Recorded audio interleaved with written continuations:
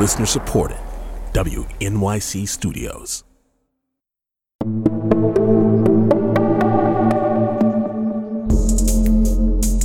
This is The Takeaway. I'm Melissa Harris Perry.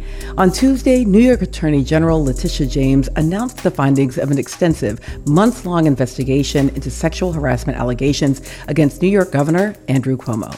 Governor Cuomo sexually harassed current and former state employees in violation of both federal and state laws. The independent investigation found that Governor Cuomo sexually harassed multiple women, many of whom were young women, by engaging in unwanted groping, kisses, hugging, and by making inappropriate comments. Beyond the harassment itself, the Attorney General's office also documented a culture of fear and retaliation created by the governor and those closest to him. The governor and his senior team took actions to retaliate against at least one former employee for coming forward with her story, her truth. And Governor Cuomo's administration fostered a toxic workplace that enabled harassment and created a hostile work environment where staffers did not feel comfortable coming forward with complaints about sexual harassment due to a climate of fear and given the power dynamics. In the wake of the investigation's conclusion, prominent Democrats in and outside of New York have called for Governor Cuomo to step down. That includes President Biden, who was asked by CNN reporter Caitlin Collins about the matter on Tuesday. Back in March, you said that if the investigation confirmed the allegations against Governor Cuomo, then he should resign. So will you now call on him to resign, given the investigators said the 11 women were credible? I stand by that statement. Are you now calling on him to resign? Yes. But so far, Andrew Cuomo has completely disregarded those calls. In a video he released on Tuesday, he downplayed the allegations made against him and attempted to undermine the credibility of his accusers. Today, we are living in a superheated, if not toxic, political environment. That shouldn't be lost on anyone. Politics and bias are interwoven throughout every aspect of this situation. One would be naive to think otherwise, and New Yorkers are not naive. With Cuomo staying put for the time being, New York state legislators are gearing up to potentially vote on articles of impeachment against the governor. But a full impeachment trial is likely more than a month away. For more, I'm joined now by Gwen Hogan, reporter for WNYC and Gothamist. Gwen, thanks for coming back on the show. Hi, thank you. And also with us is a voice many of you know, Amy Walter, editor-in-chief of The Cook Political Report with Amy Walter and former host of Politics with Amy Walter from The Takeaway. Amy, it's so great to have you back. I am so happy to be here. All right, Gwen, I want to start with you. Several women came forward to accuse Governor Cuomo of sexual harassment earlier this year. Can you just sort of walk us through the big pieces of the report put out by the Attorney General's office? Sure. This sort of outlines in its totality, it corroborates the stories of 11 women. So while some of the broad brushes of the allegations we knew, this sort of documents meticulously with contemporaneous text messages, notes that Cuomo's senior staffers were taking about this abuse while it was happening. So the evidence is what's really just paints this full picture of a pattern of behavior that, targeted women for abuse and top staffers who enabled it. And secondly, there are some new allegations in this report. One is the story of a state trooper, and she actually did not want to come forward with this story, but investigators found her during the course of this investigation and compelled her to testify. And basically, she had been transferred to Cuomo's personal security detail after he met her at an event, even though she didn't meet the minimum requirements for state troopers to work on the security detail at that time. They changed the requirement for her. He then targeted her with a series of sexual comments about her body, about her clothes, about her marriage and her sex drive, and then, escalated with several instances where he touched her body, he rubbed her hands over parts of her body, and other state troopers testified that they witnessed this, these encounters as they were happening. So just overall, it paints this pattern of this toxic environment where women were targeted for abuse and it was enabled. So, Amy, if there was a long-term toxic environment, you have people like state troopers seeing this happen. That says to me, on the one hand, yes, this is a Cuomo problem, but it seems like a much bigger problem than that. Right. It's a power problem, and it is not unique, of course, to Governor Cuomo. So many people in power had taken the opportunity to abuse that and to create a culture where they're insulated from any sort of retaliation, where they're able to get away with pretty much anything. So this is not something new. What's new, and I think what is unique about this moment, is that they're now being held accountable. What's also different, though, about this moment is that I think in another era, and maybe era I'm using loosely, it could have been 10 or 15 years ago, this sort of report and what Gwen laid out is so damning that a political figure would be shamed out of office, would see the fact that every single supposed ally within his party has abandoned him as a way to step down and an opportunity to, quote unquote, do the right thing. That's not what's happening now. I think that the political era we're in says you stick around and you fight, that your base will never abandon you because they prioritize team over anything else, and that it is not worth, I say worth sort of in quotes here, the cost of stepping down when you can fight against this and politically still come up a winner. I mean, to the extent that the stick around, no matter what, is an era, it's got to be one that at least was ushered in by Bill Clinton, who got impeached and was like, you know what, I'm staying. And then certainly was solidified by President Trump, who was impeached twice and was like, you know what, so what, I'm staying. And so it seems to me that it is... it's a pretty long political era in some ways, and one that kind of repeatedly does that work over and against the most vulnerable people. Gwen, I want to come to you for just a second on this, because vulnerability is also part of this broader story that we're in. Obviously, New Yorkers need real political, meaningful policy leadership right now. Let's just take, if nothing else, there's a spreading Delta variant in this global pandemic. Is anything going to be able to get done while all this madness is happening around Cuomo in the State House? I mean, that's why many of the legislators began calling for his resignation months ago, because, we have an understanding that he is he has a private attorney who is handling this. His senior staffers are having to answer to these questions all the time. It's hard to imagine, especially now after this report comes out and if he faces an impeachment trial, that his remaining staff are going to be doing anything but this.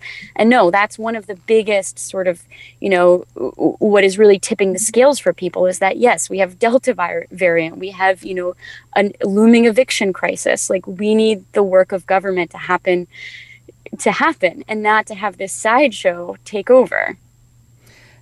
Amy, you were just talking about the ability of legislators, to ask him to, or Gwen was just telling us about state legislators asking the governor to step down, in part because of policy. But I also wonder if their ability to ask him to step down is also political. In other words, is there any sense that the leadership of the state of New York would be anything other than the team, right? In other words, Democrats.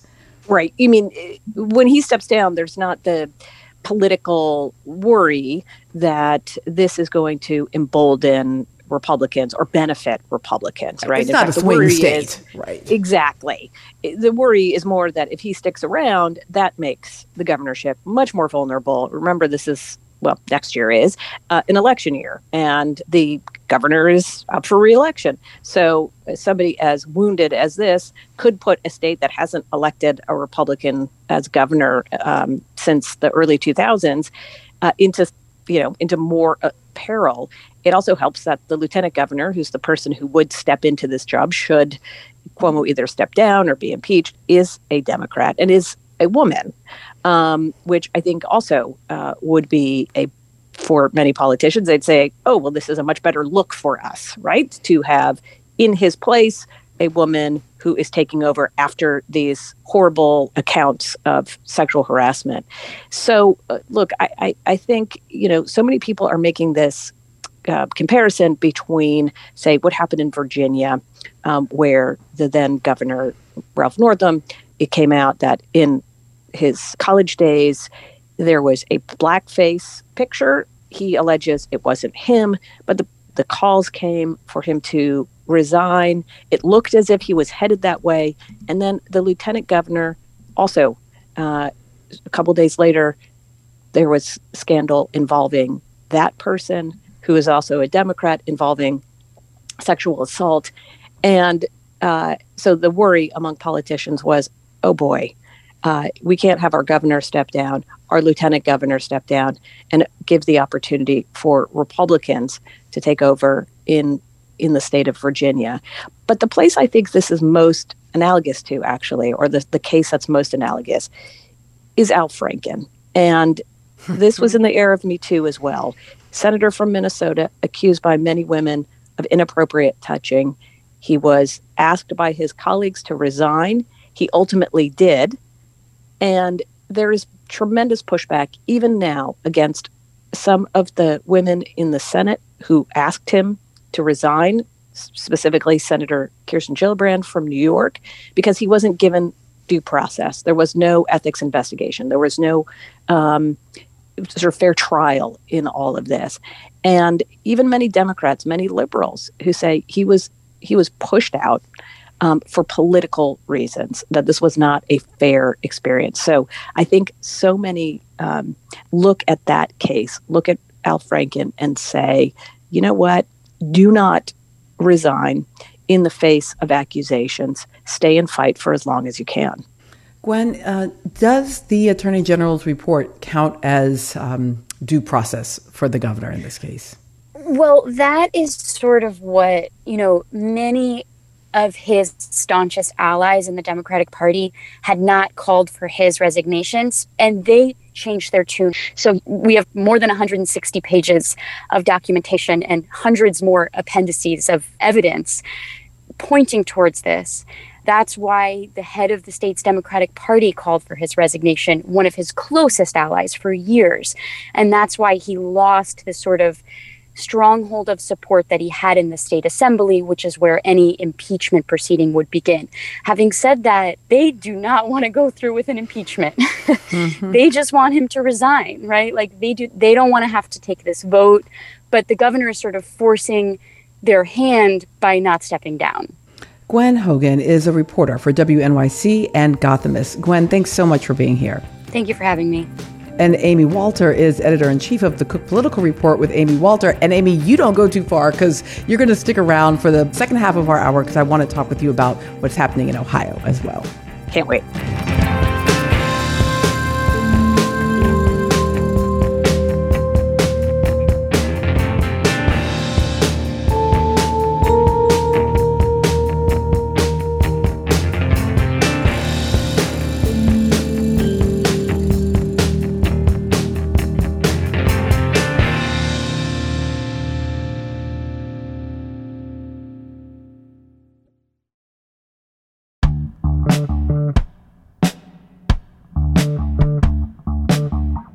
This is The Takeaway. I'm Melissa Harris Perry. On June 8th, Terry McAuliffe won the Democratic primary for Virginia's open gubernatorial seat. In a distant fifth place, with less than 4% of the vote, was Justin Fairfax, the state's current lieutenant governor.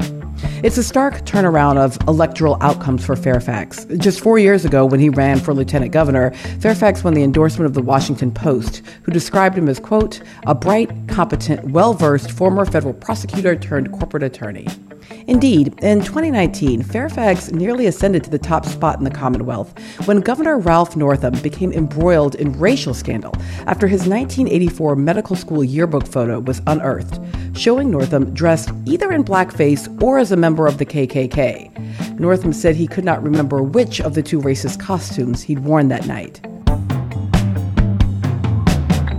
In language similar to what we heard this week as party leaders called for Cuomo to step down, Democrats demanded Northam's resignation. This is what it sounded like in February 2019. He's lost the authority to govern. He has to resign. It's in the best interest of the Commonwealth. It's in the best interest of the party. The good news is, though, is that there is a zero tolerance, and people do understand, and he needs to resign immediately to stop the pain in Virginia and, frankly, around the nation. The governor of Virginia should resign. It's completely unacceptable. I'm sure he's lost the confidence of the people of Virginia, and I've been very clear. As pressure mounted, it seemed Northam was out and that he would be replaced by the young African-American Lieutenant Governor, Justin Fairfax. It was in that context when the nation met someone I have known for decades. Vanessa Tyson is her name. She says that Lieutenant Governor Justin Fairfax assaulted her in 2004. Now, he categorically denies these allegations. Vanessa Tyson is a professor of political science at Scripps College in Southern California. I first met Vanessa more than 20 years ago. Having graduated from Princeton University with an award-winning senior thesis, she came to the University of Chicago to earn a PhD in political science, and I'd just begun working as an assistant professor in the department at UChicago. Vanessa's keen intellect, generosity of spirit, and deep commitment to racial and gender justice were readily apparent. This week, she sat down with me here on The Takeaway to discuss the news about Governor Andrew Cuomo and to reflect on her own very public journey over the past several years. I asked how she felt when she first learned about the New York Attorney General's report detailing Governor Cuomo's pattern of sexually harassing women with whom he worked. I mean, I wish I could say I was surprised, but the reality is that I'm not. The abuse of power tends to be rampant in our society, particularly political power. But, we see abuses across every industry, within families, within communities, and so on. So, no, I'm not surprised. I asked her to remember back to 2019 when she first learned about the racist photo scandal that threatened to unseat Virginia's governor. Some of my friends in Virginia had told me that it was very likely that Governor Ralph Northam was going to step down and that my rapist was going to get a promotion. And I remember I was actually at a conference and I was in a hotel room and it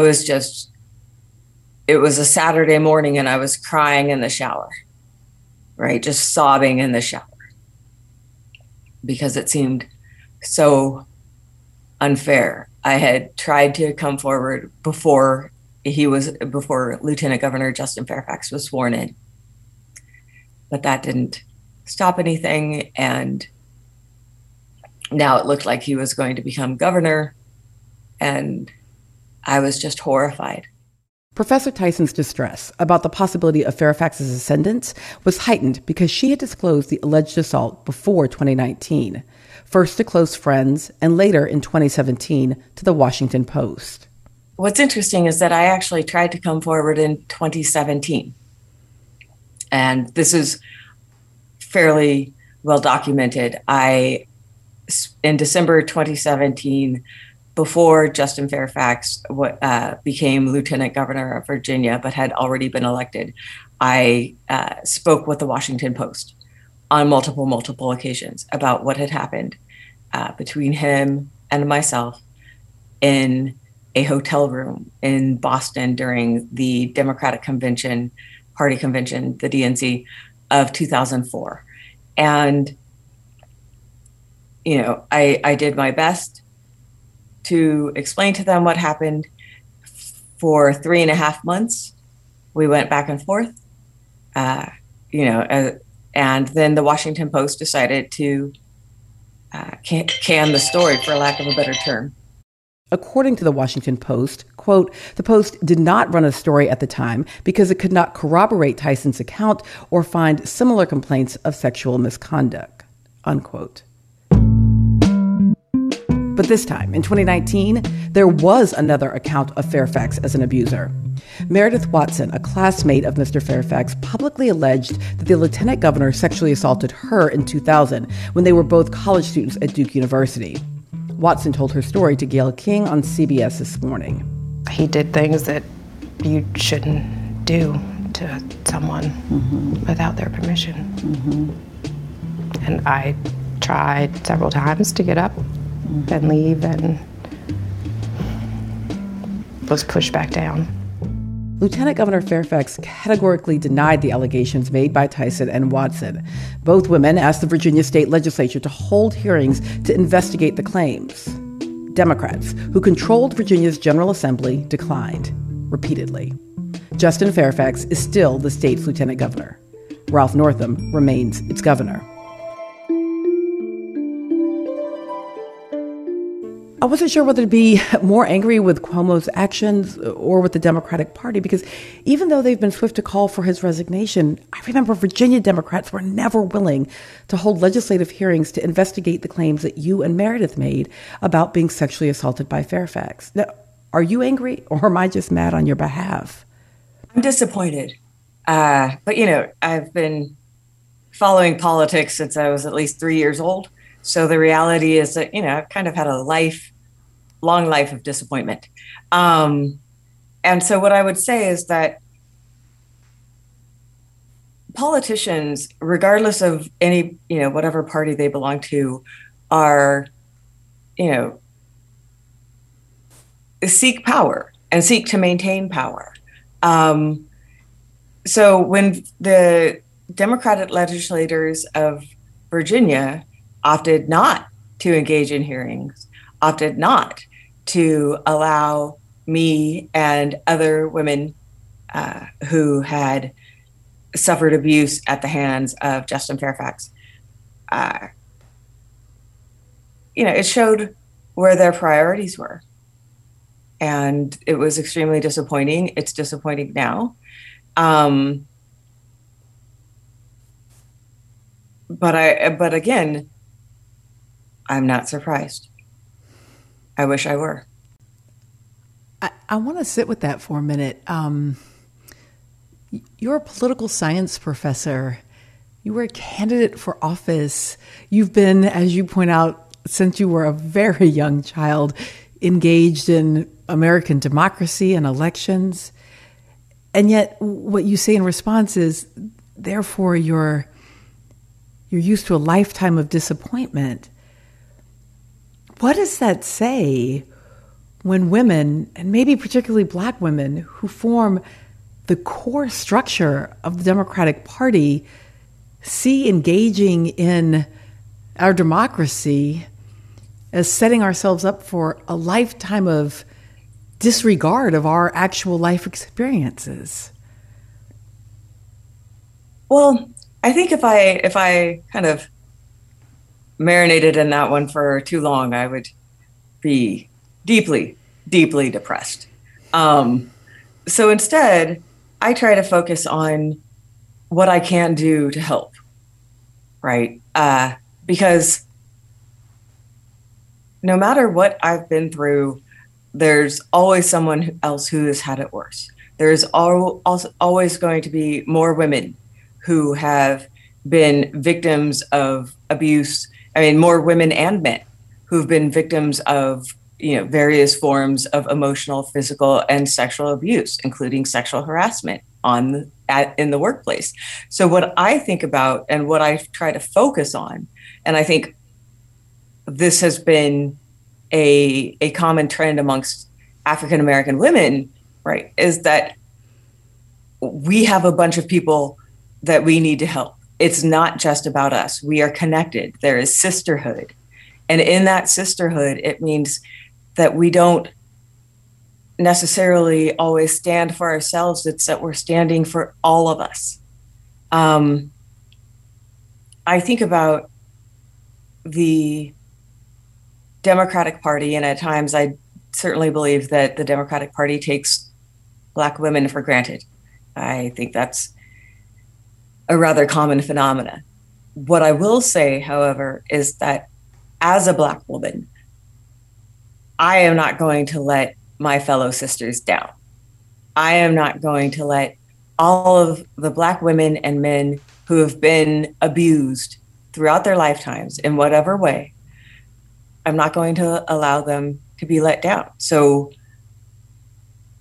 despite the shortcomings, if you will, of the Democratic Party as an institution, I think it's important that I, as an individual, stay involved and engaged in the Democratic Party, but also, right, make sure that I stay true and authentic to who I am and stay true to the people, who have been through so much pain and so much exploitation so that they know that they're not alone. So I don't see it as a choice as much as I see my activism and advocacy and even my willingness to come forward under rather terrifying circumstances as a means to set an example and to try to help others know that they're not alone. And I cannot help but to think about the fact that Joe Biden, as the head of the Senate Judiciary Committee in the U.S. Senate, also did not allow all of the women who had something to say about Clarence Thomas. He did not allow them to speak. That it took him decades to even acknowledge publicly and to apologize to Anita Hill.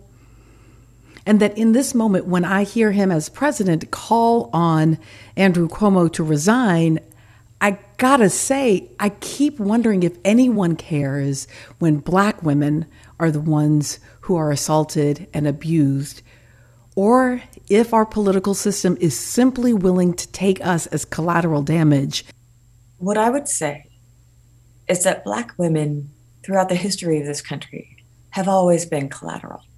But I would add to that Black children and Black men, right? And as a consequence, what happens is that we're put in this weird kind of situation of trying to survive amidst this, palpable oppression, right? Help us to think about this moment with Governor Cuomo. Are there things that are not on the agenda in our public conversation right now that need to be? It seems like we're only recently talking about systemic racism, right? It's coming up, and of course there's plenty of backlash and so on and so forth. But what I want to think about is systemic abuse, and how powerful people either not only abuse others and use their power as a means to abuse others, use their power as a means to further frighten and intimidate those that they've abused, right? Which I've personally been the recipient of. I also want to think about how our systems and structures allow for abuse to continue and perpetuate.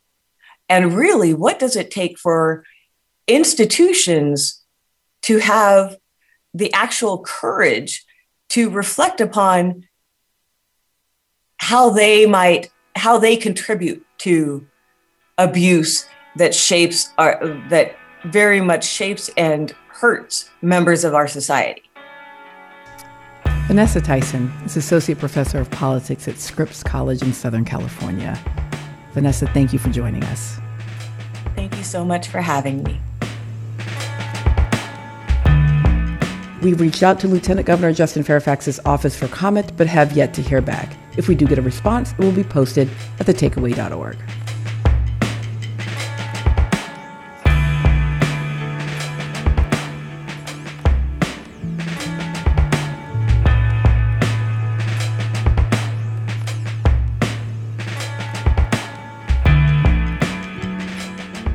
On Tuesday, Democrats voted in the primary for a special election to fill the congressional seat in Ohio's 11th district. Marcia Fudge vacated that seat to join President Biden's cabinet as housing secretary. Shontel Brown, the chairwoman of the Cuyahoga County Democratic Party, won the primary, beating out Nina Turner, a former state senator and co-chair of Senator Bernie Sanders' presidential campaign. Now, Ohio 11 is a safe Democratic district, and Brown is strongly favored to win the general election in November. Now, this single House seat, though, it's a big deal because the battle between Brown and Turner was billed as a surrogate showdown between the progressive and moderate forces in the National Democratic Party. Here to walk us through the special election primary in Ohio is Julie Carr-Smythe, an AP reporter based in Ohio. Welcome, Julie. Happy to be here. And Amy Walter is back with us to talk more politics. Amy is the editor-in-chief of the Cook Political Report with Amy Walter and former host of Politics with Amy Walter from The Takeaway. Welcome back, Amy. I am once again so very happy to be here. All right, Julie, I have to say I was surprised by the results. Turner looked like the frontrunner and had a lot more fundraising dollars. How is it that Brown won this? Well, what we saw was this huge surge in the last several weeks of the campaign. And you are absolutely right. Nina Turner had been campaigning hard here for months. And she's a firebrand, fiery speaker, inspires a lot of crowds who are favorable toward Bernie Sanders. And all of a sudden, Shontel Brown became the local favorite. Establishment Democrats like Jim Clyburn and Hillary Clinton and others hopped into the race and got behind her, a bunch of unions and a bunch of super PACs. Amy, all politics are local. That's the great story. And yet this one was certainly hyperlocal, but also very much not local. That's right. My line now is all politics is local, except when it's not. And more, it's not. And I think in many ways it was the sort of proxy fight between the Biden and Bernie Sanders wings of the party. But really what it is not ideological. It is much more about the kind of person to sit in this seat in terms of their temperament, their personality. More important, whether this person is going to be a team player, which is what Shontel Brown was arguing, right? I'm not only going to be a backer of Joe Biden, which Joe Biden won this district in the primary against Bernie Sanders. Hillary Clinton won this district overwhelmingly back in 2016 against Bernie Sanders. So saying, I'm going to be on the team, which Nina Turner has come out against both of those leaders when she was with the Sanders campaign. I'm going to be on the team. I'm going to be a vote with leadership. You can't count on Nina Turner being part of the team. She is a sort of rogue agent. And when Democrats have just a narrow majority in the House, when Joe Biden's agenda depends on 50 senators sticking together and every single one of the Democrats in the House sticking together, we can't afford to have a rogue individual on the Democratic side.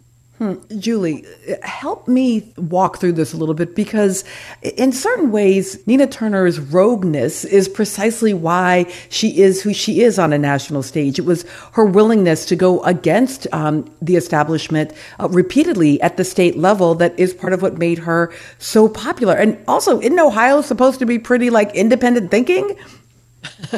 That's a really good point. And of course, ironically, the day Ohioans made this choice was the same day that progressives in Washington achieved a big goal of pressuring President Biden to kind of roll back his reticence on this eviction moratorium. So, yeah, they were seeing some huge victories, and that kind of pressure was what they wanted to continue with her.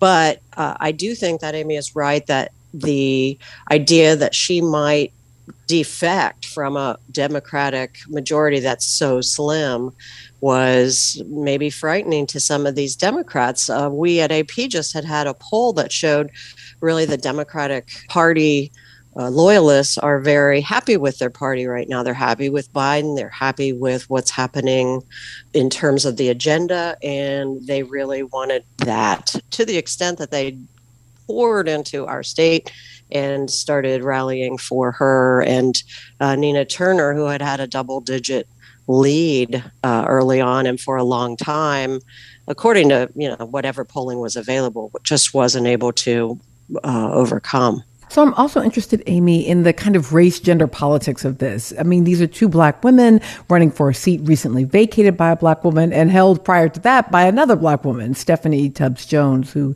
passed away suddenly and quite young in 2008. And I'm wondering about this idea of being an African-American woman, but also you're meant to be a team player for the Democrats. I mean, that's something we get called on all the time by the party as voters and apparently as legislators. And yet the Congressional Black Caucus has also always been kind of the conscience of the party, pushing the party to be a bit more progressive than it otherwise would be. So is that changing?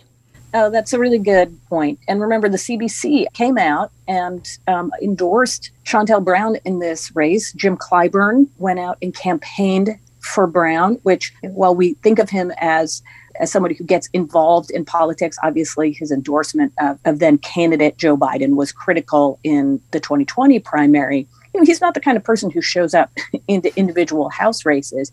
But I think that why you saw the CBC engaged here was the sense of we do need a sort of sticking togetherness, right? That our ability to actually get things done, to shift the conversation, to make sure our priorities are put on the front burner is to be united. And to be united means that everybody understands that we got to work together on this team. And I think what really frustrated so many folks about Turner, Jim Clyburn said this specifically, was the fact that it's not just that she wants to push the establishment or to speak her mind. It's that she publicly attacked Clyburn, publicly attacked Biden, was circumspect about her 2016 vote. In other words, that not only was she not a supporter of Hillary Clinton in the primary, but may not have voted for her against Donald Trump. And so I do think that, you know, there was look, we understand the important role that African-American voters play in the election, that they play to the core of the Democratic base, how important they are. And at the same time, if we want to get anything done, we all have to be rowing in the same direction. All right, Julie, let's talk about the general election that is coming up. Now, again, Ohio 11 should be a safe Democratic district. But as I was just talking about around Black women holding this seat, turns out the Republican nominee is also an African-American woman. Is that going to make a difference? You know, it's very interesting, isn't it? So Laverne Gore is her name, and she easily won the Republican primary. There wasn't really much competition, but doesn't that in some ways begin to erase the ability of Shontel Brown to talk about Black and women's issues in November as a way to choose her over Laverne Gore? Gore is going to try to talk about the failure of Democratic leadership in the city of Cleveland, where the functional illiteracy rate is 66%, and it's the second poorest district in the country congressionally. So those are going to be things that resonate. We spoke to Shontel for an AP interview the other day, and she said, well, but Ohio has been run by Republicans for at the state level, and that's kind of a misguided idea that Cleveland is somehow suffering because of Republicans. But it is certainly going to be a conversation in the fall or heading into the fall. I just don't think there's any way that a Republican can win this district. It went something like 60% for Biden. I hear you. And you know, there's a part of me that thinks, oh, this is kind of like that moment in Illinois when, you know, Jack Ryan was running against this, you know, young guy, Barack Obama, for the U.S. Senate. Ryan had to go and they brought in Alan Keyes. And it was just, you know, it was a whomping, right? Alan Keyes had no chance, even though he was, you know, an African-American man running against another African-American man.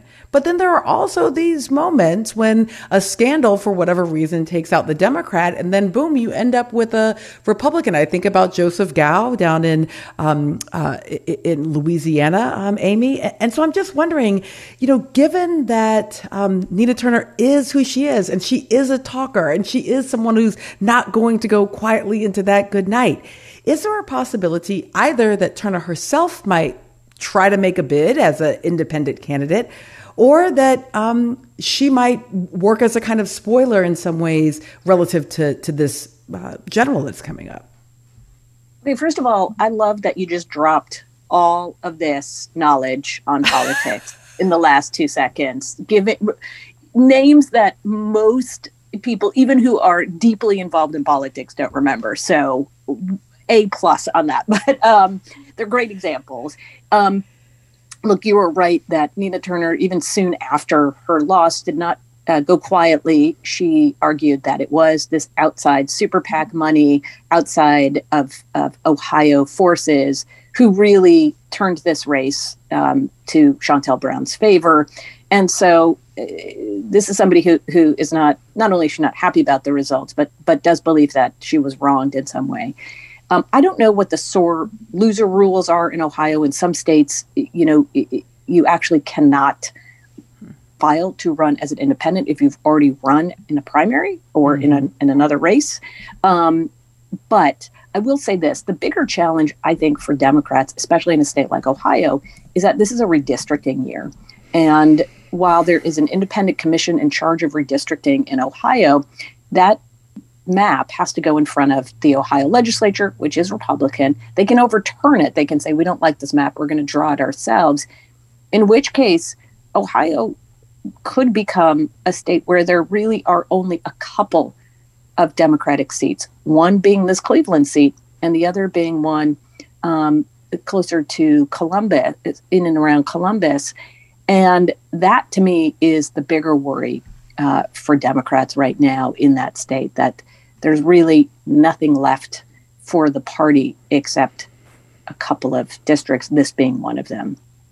Amy, you're right. There is a sore loser law. I just looked it up. Thank you for reminding me of that thing and for clarifying that. So it won't happen in that way. But I really appreciate your focus here on the redistricting. And I'm wondering, Julie, if you have heard from state Democrats, right, in sort of as the work that you're doing there in reporting about sort of what they're facing relative to this question of redistricting. It's an issue facing us here in North Carolina. It's huge in Texas. What is Ohio saying about this?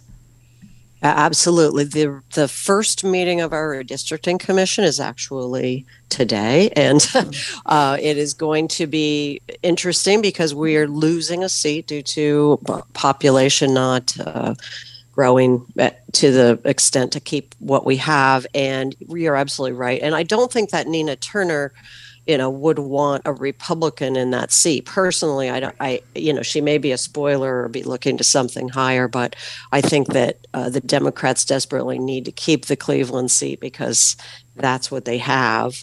But we are hearing exactly that it would be only 2 Democratic seats, and they'll try to keep the other, I guess, 13 or 12 for the Republicans, who already control the governor's office, every statewide office, the Supreme Court, and both chambers of the legislature.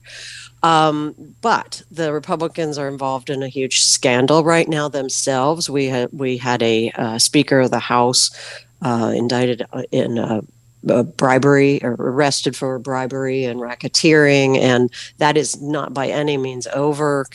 Just yesterday, our Republican Attorney General roped and looped some more individuals into that. So that is facing them down in an election year next year.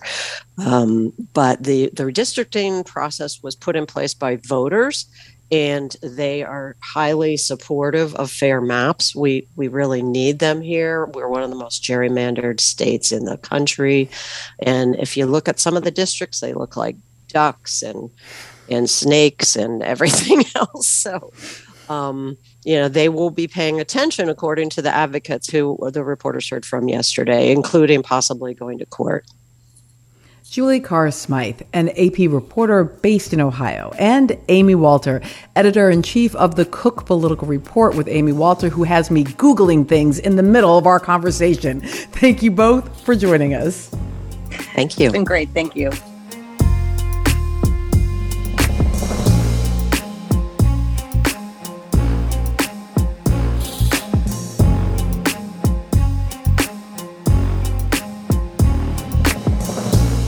That's all the politics we have for you today, y'all. But as always, we appreciate you tuning in.